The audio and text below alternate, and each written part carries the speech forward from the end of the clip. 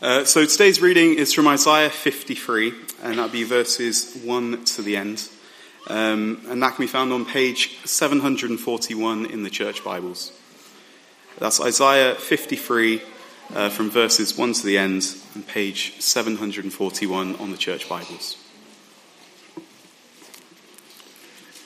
Who has believed our message, and to whom has the arm of the Lord been revealed? He grew up before him like a tender shoot, and like a root of the dry ground. He had no beauty or majesty to attract us to him, nothing in his appearance that we should desire him. He was despised and rejected by mankind, a man of suffering and familiar with pain. Like one from whom people hid their faces, he was despised, and we held him in low esteem.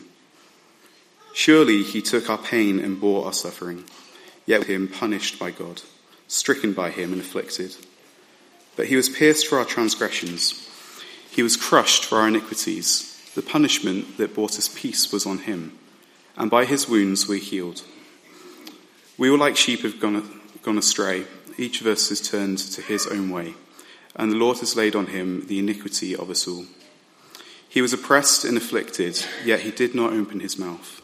He was led like a lamb to the slaughter, and as a sheep before its shearers is silent, so he did not open his mouth.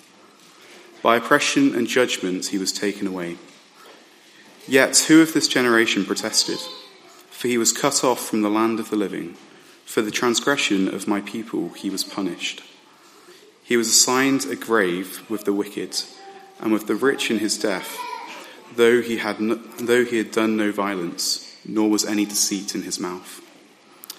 Yet it was the Lord's will to crush him and cause him to suffer. And though the Lord makes his life an offering for sin, he will see his offspring and prolong his days. And the will of the Lord will prosper in his hand. After he has suffered, he will see the light of life and be satisfied. By his knowledge, my righteous servant will justify many, and he will bear their iniquities. Therefore, I will give him a portion among the great, and he will divide the spoils with the strong, because he poured out his life unto death, and was numbered with the transgressors. For he bore the sin of many, and made intercession for the transgressors.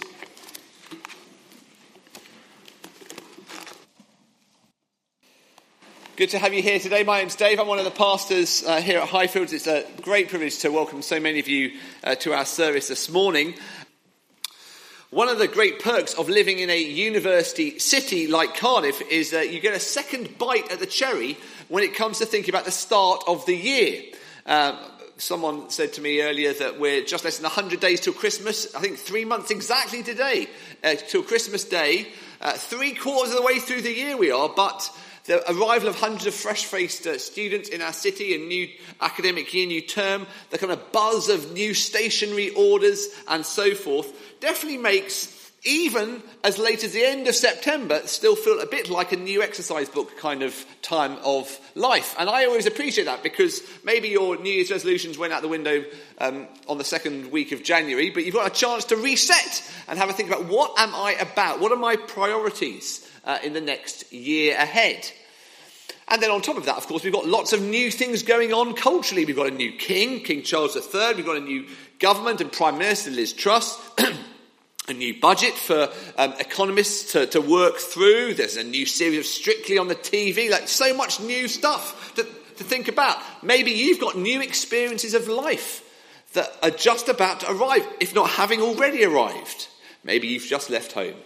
For the first time, you've been counting down the days and weeks and years maybe, and it's finally here with all the excitement and, yes, a bit of nervousness about that too. Just to say, Cardiff is an amazing city. You've come to a brilliant place to study and to learn. We love it here. And maybe you are on the other side of the fence and a son or daughter has recently left home, and or they're kind of leaving home now, and you're here for the kind of final send-off. And that's an emotional time. It's a great moment of pride and celebration, but sadness and wistfulness and 18 years pass so fast, etc. How will you face the next little while? Maybe it's the cost of living crisis that we're all hearing about all the time, and worrying about how budgets are going to kind of work through when it comes to making ends meet in the next month and the next few months. How will you get through? What should our number one priority be? What should be the most important thing that we think about in the days ahead? If you're open at least to asking that question, whether or not you like the answer, if you're at least open to asking the question, I'm so pleased you're here at Highfields today, because I believe that in God's Word we have a very good answer to think about for the next 25 minutes or so together. In our passage, we're spending our time looking basically at one verse. And what we're going to do, we're going to eavesdrop the Apostle Paul as he talks to the church in Corinth about what his number one priority was when he visited there for 18 months. Now we're turning to 1 Corinthians chapter 2 and verse 2. It's on page 1145 of these turquoise church Bibles. Really, really worthwhile having one of these, or maybe you've got a smartphone, you can pull it up, or a tablet, something like that, but some kind of Bible in front of you for 1 Corinthians chapter 2 verse 2. But before we dive into that one verse, bit of background. Because God willing, over the next few months from here till Christmas, we're going to be studying the book of 1 Corinthians. We were looking at it last academic year. We're carrying on our series, picking up the story from chapters 11 through to chapter 14. And then the plan is chapter 15, all about the resurrection. We'll be thinking about that after Christmas. Now, if you've never studied the book of Corinthians, it's an amazing book, and Corinth was an amazing city. It was a modern, busy, bustling coastal city known for trading routes. It was a place that loved its sport and loved its music and loved its nightlife and culture. It was a pluralistic city, a hedonistic city. The bright lights never went out. And it was a very religiously proud city. There were temples everywhere you looked. And your kind of value was measured in how clever you sounded and how powerful you looked in front of other people. Welcome to Corinth. Now, the fact is that often we read the Bible, it seems quite distant from where we are in our lives today. But actually, when you read the book of Corinthians, you think, this is very, very similar to the world we live in today. And the big themes of Corinthians are, how do we live as church in the midst of all that? In the midst of a culture that could not care less about God or Jesus Christ or the Bible or those kind of things, how do we live as church in that context? And how do we face the challenge when the church kind of the world seeps into the church and causes influence inside here? What does that mean as well? Now, Corinth, if you don't know, it's in the middle of modern day Greece. Around 50,000 people lived in it when Paul was writing. It had been founded in 146 BC, but was destroyed, but then rebuilt just a few years before Paul visited in 44 BC. And as I say, it was a very proud city. There were 26 temples throughout Corinth, but alongside its religion, it was incredibly kind of wild in its living. So there were over 1,000 temple prostitutes who would wander the streets at night trying to attract the latest sailor or athlete or politician to sleep with them. It was a kind of cross between the busyness of London with the kind of bright lights of a Las Vegas. How on earth do those things come together? How do you respond, if you're God, to Sin City? Well, God sends the gospel. God sends the good news, the bright light, the brightest light of Jesus Christ into this dark place. You see, there's no place too dark, no ground too hard for the gospel to not be able to penetrate and shine its light straight through. All it takes is for light to shine, for the darkness to be banished, which is great news. But the trouble is that when the gospel gets into contact with something so spiritually dark, it's a little bit like putting bicarbonate of soda into a bottle of vinegar, which is another children's talk, Michael, for another day. But it just goes crazy. You get all sorts of mess everywhere. Divisiveness and pride and really complex issues to do with sexuality and marriage and divorce. And maybe some spiritual issues that are confusing people, like spiritual gifts and worship. And these are the topics that Paul addresses in his famous letter of 1 Corinthians. We've studied lots of those last year. We're picking up the story this year. But what Paul does so well is, rather than just diving into those particular issues or topics, he says, look, you need to study your context in the wider context of the gospel. How does specifically Jesus Christ make a difference into all the mess and the muck and the challenges and the pressures that we face in our lives? That's a hugely important question. Whatever you're facing today, what difference, looking through the kind of the lens of Jesus Christ, how does he change everything? He does. And that's why if we study the book of Corinthians, which we have done until a few months ago, we're picking up again, the first couple of chapters focusing on the cross of Jesus Christ, the last a couple of chapters focusing on the resurrection and what it means to be people of the resurrection. And our lives are shaped between those two bookends, if you like. So what we're going to do is we're going to look at just one verse, 1 Corinthians chapter 2, verse 2. But to set that in context, I need to read the little bit before and the little bit afterwards. So let's listen to God's word from 1 Corinthians chapter 1 and verse 26. Brothers and sisters, think of what you were when you were called. Not many of you were wise by human standards. Not many were influential. Not many were of noble birth. But God chose the foolish things of the world to shame the wise. God chose the weak things of the world to shame the strong. God chose the lowly things of this world and the despised things and the things that are not to nullify the things that are, so that no one may boast before him. It is because of him that you are in Christ Jesus, who has become for us wisdom from God. That is our righteousness, holiness, and redemption. Therefore, as it's written, let the one who boasts, boast in the Lord. And so it was with me, brothers and sisters. When I came to you, I did not come with eloquence or human wisdom, as I proclaimed to you the testimony about God. For I resolved to know nothing while I was with you except Jesus Christ and him crucified.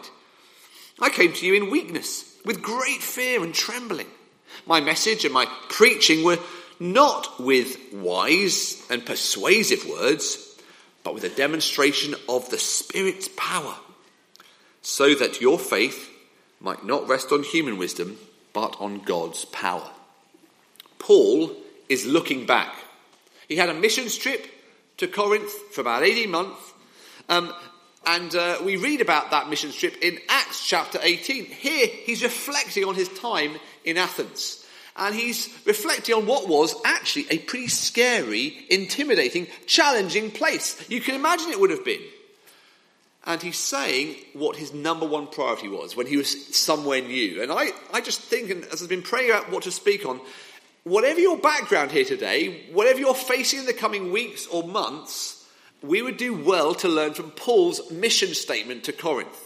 And it's so important that I've put it up on the screen behind me, and we're going to read it all out together, if that's okay. So it's 1 Corinthians chapter 2, verse 2. So after 3, 1, 2, 3. For I resolved to know nothing while I was with you except Jesus Christ and him crucified. Just one sentence, but we're going to spend our time there, and we're going to mine that sentence for all it's worth. 3 key lessons jump out as we study that verse, that mission statement of Paul. First lesson, what I'm calling an undistracted resolution. For I resolved to know nothing while I was with you except, we'll come on to the bit after that, an undistracted resolution. Paul begins his mission statement by explaining that in order to keep Jesus as his number one priority, which is where we're going, he needed to eliminate and push away and turn down the volume of all other distractions. Because the fact is, it would have been incredibly easy to be distracted with any number of things that would vie for his attention. Now, he's not saying they're not important, but relatively turn them down.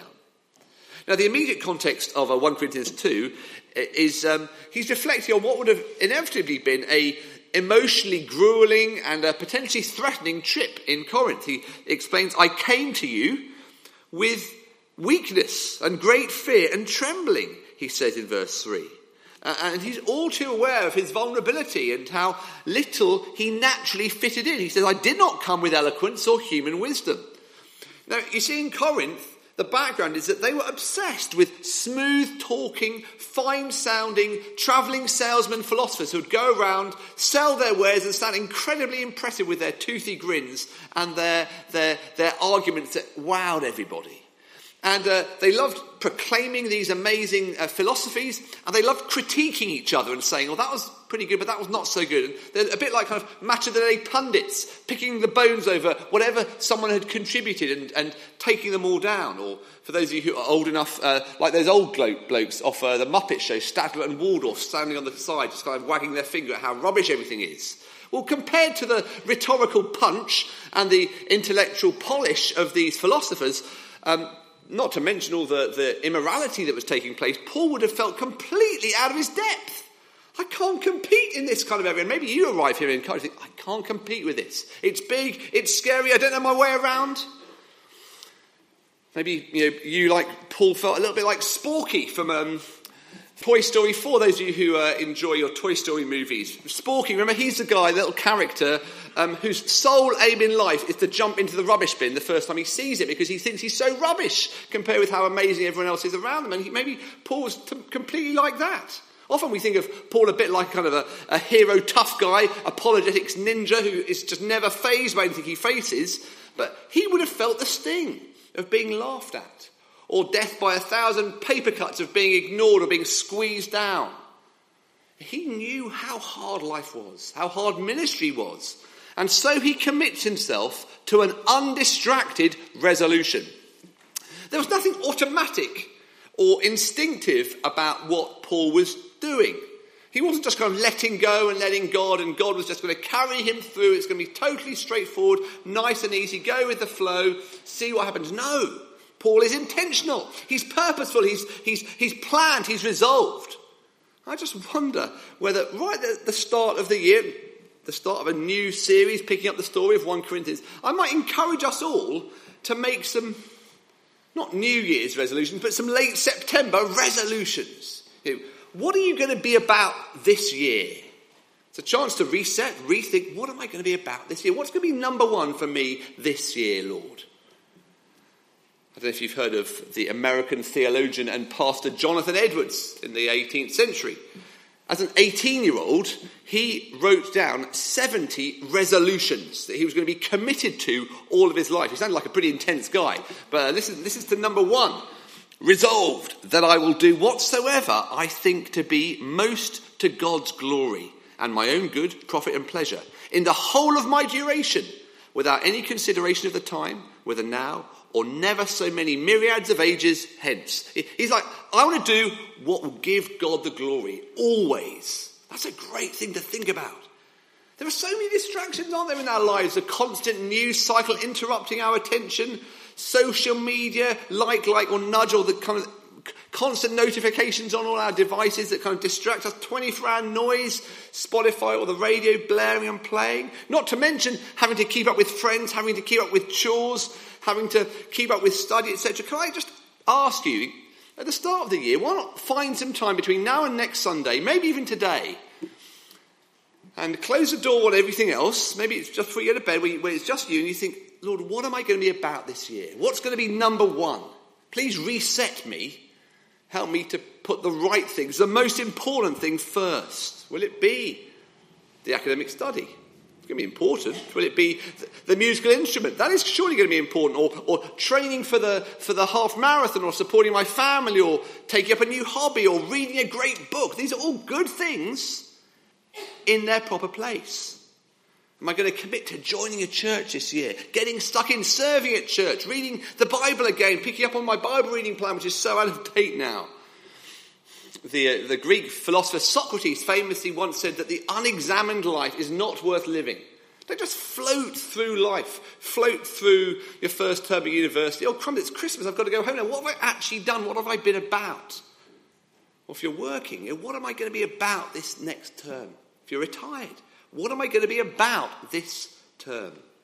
Point one, an undistracted resolution. I encourage you to pause and make one for yourself. Well, here's our second point, an unrivaled saviour. So, let's continue our sentence. For I resolved to know nothing while I was with you except Jesus Christ. So here's the key focus, the laser targeted focus. It's on Jesus Christ, the unrivaled saviour. There is no one like him, undisputed champion. If you're going to build your life on something or someone, if you're going to go to the effort of kind of turning down the volume of other things and turning this volume up, you've got to be making sure you choose the right thing, right? You don't want to kind of accidentally invest all of your life and energies in the wrong thing. That would be foolish. Supremely, can Jesus Christ, here's the question I think that I want to ask you, can Jesus Christ bear the weight of all the things you've got? Is he big enough to bear the weight of all the things you're facing right now? That's a question that the New Testament will answer for us. Is Jesus big enough? Is he big enough to bear the weight of leaving home? Or a loved one leaving home? Is he big enough to bear the weight of your marriage with its pressures? Or your singleness with its pressures? Is he big enough to bear the weight of your living hundreds of miles away from loved ones? Is he big enough to bear the weight of your funeral, of your work, of your engagement, of your broken engagement, of your miscarriage, of your past? Is he big enough to bear the weight of your self-worth, your shame, your sexuality? Can he cope with all these things? Does he care about all these things? Back in Corinth, the church was under great pressure from false teaching and false emphases around the place that suggested that, okay, yeah, Jesus was pretty good, but you really needed other very impressive things on top of Jesus in order to survive. You needed to have a kind of super spiritual wisdom or have experienced super spiritual power. And if you had those things, well, then you're kind of going to make out. You know, Jesus is good for the kind of the 11 plus of life, but you really need to graduate, do your GCSEs and get onto the big stuff. You've got to turn to the big guns for that. Extra spiritual wisdom, extra spiritual demonstration of power. Yeah, thank you, Jesus, for getting me thus far. But when the pressure's on and the chips are down, I need reinforcements to take it from there. That is not the case. Paul wants to make it crystal clear. Christ is sufficient. He's the best we can possibly imagine. You never graduate from him to add to Jesus, to take away from Jesus. So friends, right at the outset of this new end of September year, put Jesus front and centre and commit to never moving on from him. Doing all you can to get to know him, to get to love him, to get to serve him. He is so worthy. He's so worth all of our love and our worship. Friends, is he big enough to deal with your life and your death and everything in between? Can he cope with it all? Does he care about it all? Yes, he does. Absolutely, friends, he does. Paul is urging his readers to grasp the glory of Jesus. When I was with you, I was resolved to know nothing except Christ. He's my only hope when I go on a battlefield, on a mission trip. When I'm all on my own and people are leaving me and people are mocking me and accusing me, he's all I need. There is no one bigger. There is no one greater. There's no one more glorious. There's no one more worthy of basing your life on than him. Who is Jesus? Maybe you're not aware of who Jesus is. He's a name. Examined him or thought about him. Why don't we put one hand in 1 Corinthians and turn over a couple of pages to Colossians chapter 1. This is on page 1182 of our church Bibles, 1182. And here Paul riffs on the most beautiful truths about Jesus Christ. He just lets rip on how glorious Jesus is. And this is the Jesus that he is resolved to knowing nothing other than him. 4 verses from Colossians 1, 15 to 18. Let me read them. The Son, that's Jesus, is the image of the invisible God, the firstborn over all creation. For in him all things were created, things in heaven and on earth, visible and invisible. Whether thrones or powers or rulers or authorities, all things have been created through him and for him. He's before all things, and in him all things hold together.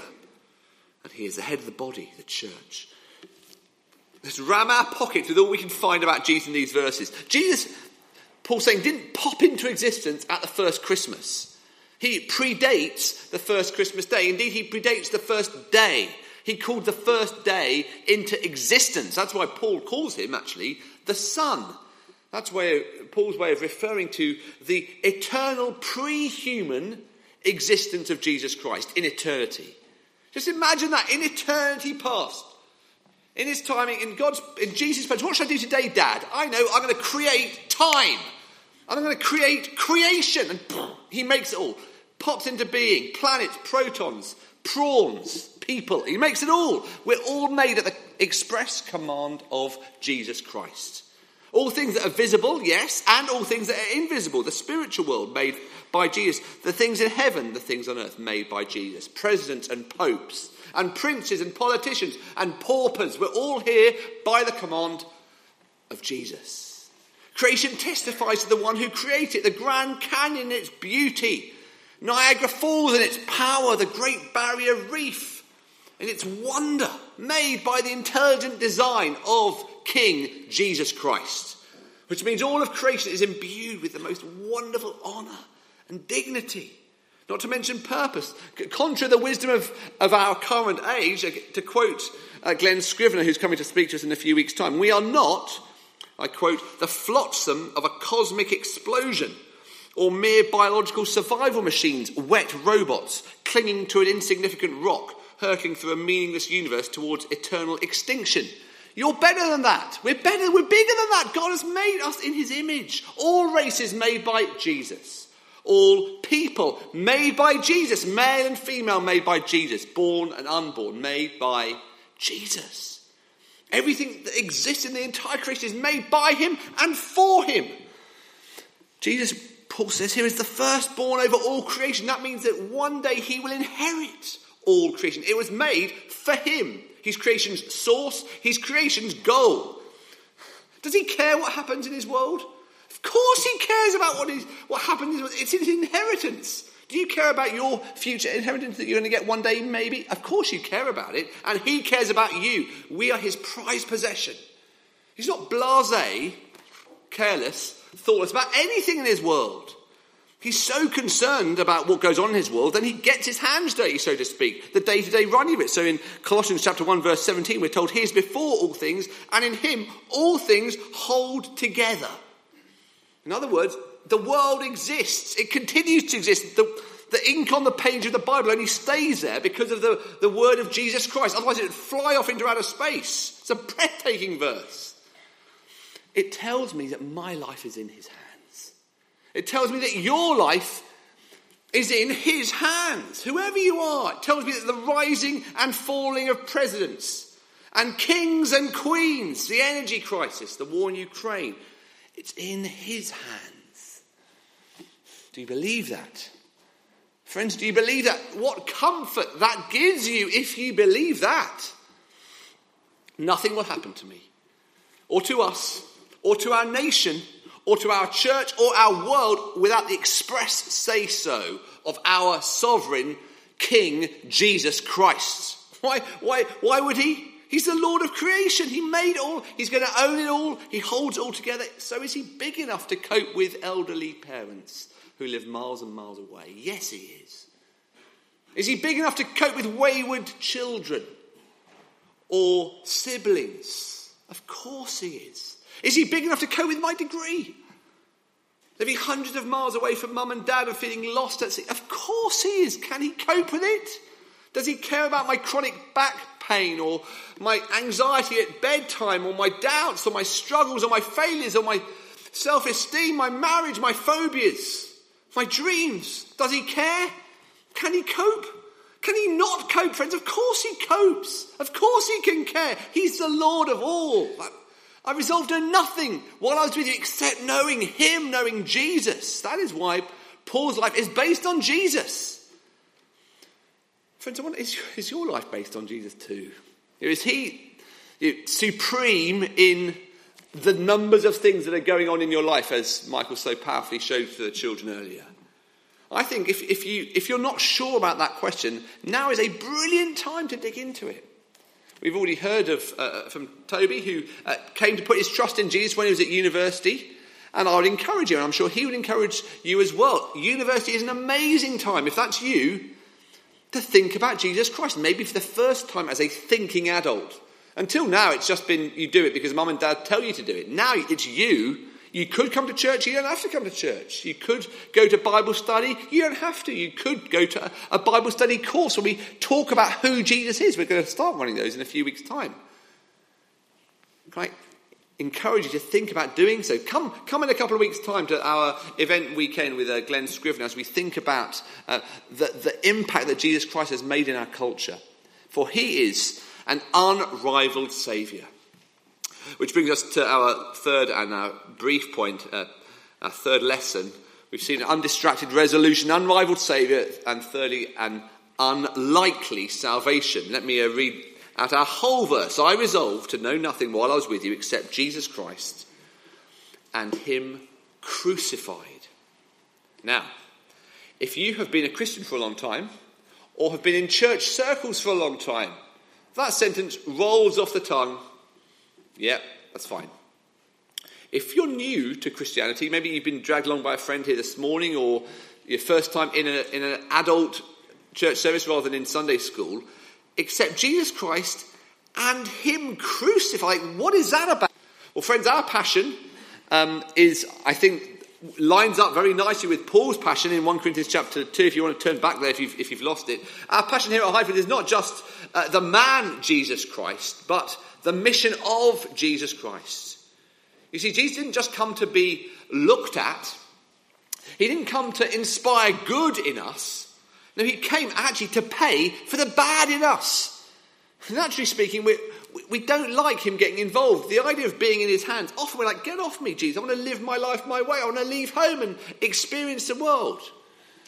Unfortunately, that's been humanity's impulse since the beginning of time, to tell God to get out of it, and that has led to really a fracturing of the world. And the world not being the free, glorious place that it's cracked up to be, but it's a broken, cracked up world where lives are cracked up and families are cracked up and emotions cracked up. Societies, peace talks, ice caps cracking up, all as a result of us having turned our backs on the God who made us and who loves us.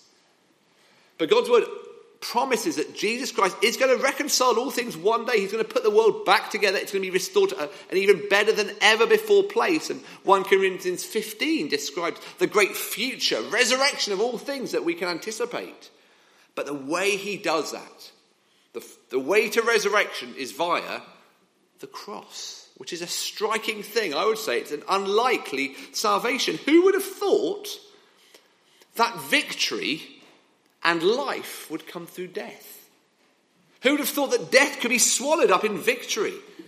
Who'd have thought that a broken world could be fixed by a broken Saviour? A world that has turned its back on God would be redeemed by, dare I say it, God turning his back on his Son, which is what takes place when Jesus died on the cross. Maybe you've come for the first time, you've heard of the cross of Jesus Christ, you don't know how it works. The message of Christianity is that Jesus Christ, having lived perfectly all of his time on earth, went on to die. Not due to the fact that he had done wrong, but despite the fact that he had never done anything wrong, and he had never turned his back on his Father, yet he separated from his Father and dies on a cross. He dies on a cross to pay the debt of all those who turn their back on him, all who spoil God's world. He's paid for it all. And as we say, sorry, Lord Jesus, for living for me, please forgive me, I want to come back to you, he'll say, yeah, I'll have you back. I'll welcome you back. And one day I'll make the world a place where you would want to live forevermore. We've already spoken about Monday's very powerful funeral of the late Queen. If you haven't had a chance to see it, I'd encourage you to check it out on iPlayer. But I think one thing that the Archbishop of Canterbury so movingly said was the following. Let me quote. We will all face the merciful judgment of God. We can all share the Queen's hope, which in life and death inspired her servant leadership. Service in life, hope in death, all who follow the Queen's example and inspiration of trust and faith in God can with her say, we will meet again. The fact is, we will all one day face the merciful judgment of God. We'll have to give an account for how we've lived our lives. But we can receive his grace and his forgiveness at that point if in our lives we've said, sorry for what I've done, please forgive me. Will you change me and welcome me into your family? And he will do. It's an offer available to any who will come. Look, I'm thrilled that you're here at Highfields with us today. What are we about here as a church? It's my prayer that we would be about what Paul was about in Corinth. And of that we can be absolutely certain, for he tells us as plainly as the nose on our face. Look down again at 1 Corinthians chapter 2, verse 2. For I resolved to know nothing while I was with you except Jesus Christ and him crucified. Over my sabbatical this last summer, I have been listening to the very large double-volume autobiography of Charles Spurgeon. I'm not sure if you've read those books. They're published by the Banner of Truth. Enormous, great big volumes, but I had a chance to listen to them on Audible and loved what I was listening to. Because there I heard that Charles Spurgeon, who, if you haven't heard of him, an amazing Victorian preacher. He became the pastor of New Park Street Chapel, aged 19, went on to become the pastor of the Metropolitan Tabernacle, just in South London, and by the time he died, there were 5,000 church members who loved Jesus as a result of his amazing ministry, and God's Spirit really worked powerfully through him. We're told Spurgeon preached between 4 and 10 times a week. He read 80 books a week, and in his spare time wrote about 150 books himself. Like, the guy was incredible. But what was his secret? What's his passion? This is what he said at the very start of his ministry at the Metropolitan Tabernacle. Quote, I would propose that the subject of the ministry of this house, as long as this platform should stand, and as long as this house shall be frequented by worshippers, shall be the person of Jesus Christ. Jesus absolutely central at the start. And here are his last words from the Met Tab. Let me quote you. It is heaven to serve Jesus. I'm a recruiting sergeant, and I would fain find a few recruits at this very moment. Every man must serve somebody. We have no choice as to that fact. Those who have no master are slaves to themselves. Depend upon it, you will either serve Satan or Christ, either self or the Saviour. You will find sin, self, Satan, and the world to be hard masters. But if you will wear the clothing of Christ, you will find him so meek and lowly of heart that you will find rest unto your souls. He is the most generous of captains. There never was like his among the choicest of princes. He's always to be found in the thickest part of the battle. When the wind blows cold, he always takes the bleak side of the hill. The heaviest end of the cross lies ever on his shoulders. If he bids us carry a burden, he carries it also. If there is anything that is gracious, generous, kind and tender, yea, lavish and superabundant in love, you will always find it in him. These 40 years and more I have served him. Blessed be his name, and I have had nothing but love from him. I would be glad to continue yet another 40 years in the same dear service here below if it so pleased him. His service, Christ's service, is life and peace and joy. Oh, that you would enter on it at once. God help you to enlist under the banner of Jesus even this day. Amen. For I resolved to know nothing while I was with you, except Jesus Christ and him crucified. So at the outset of a new academic year, as we reset, can I ask you, what will be your resolution, your number one aim, your priority? Can I urge you to consider it being Jesus? You'll find no better than him. Let's have a moment of quietness, and then I'll pray.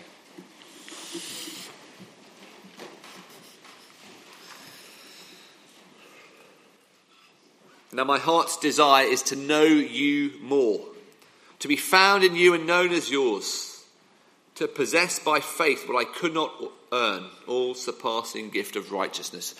Lord Jesus Christ, knowing you is indeed the greatest thing. We pray that we would know you and we would know your cross and your resurrection and its power in our lives. And of all the many things that could distract us this year, give us the focus and the attention to turn down the volume of all else but you. Help us to fit the rest of life in around you. Please receive the glory in our lives, we ask, for your good and our pleasure until we see you face to face. And we pray in Jesus' precious name. Amen.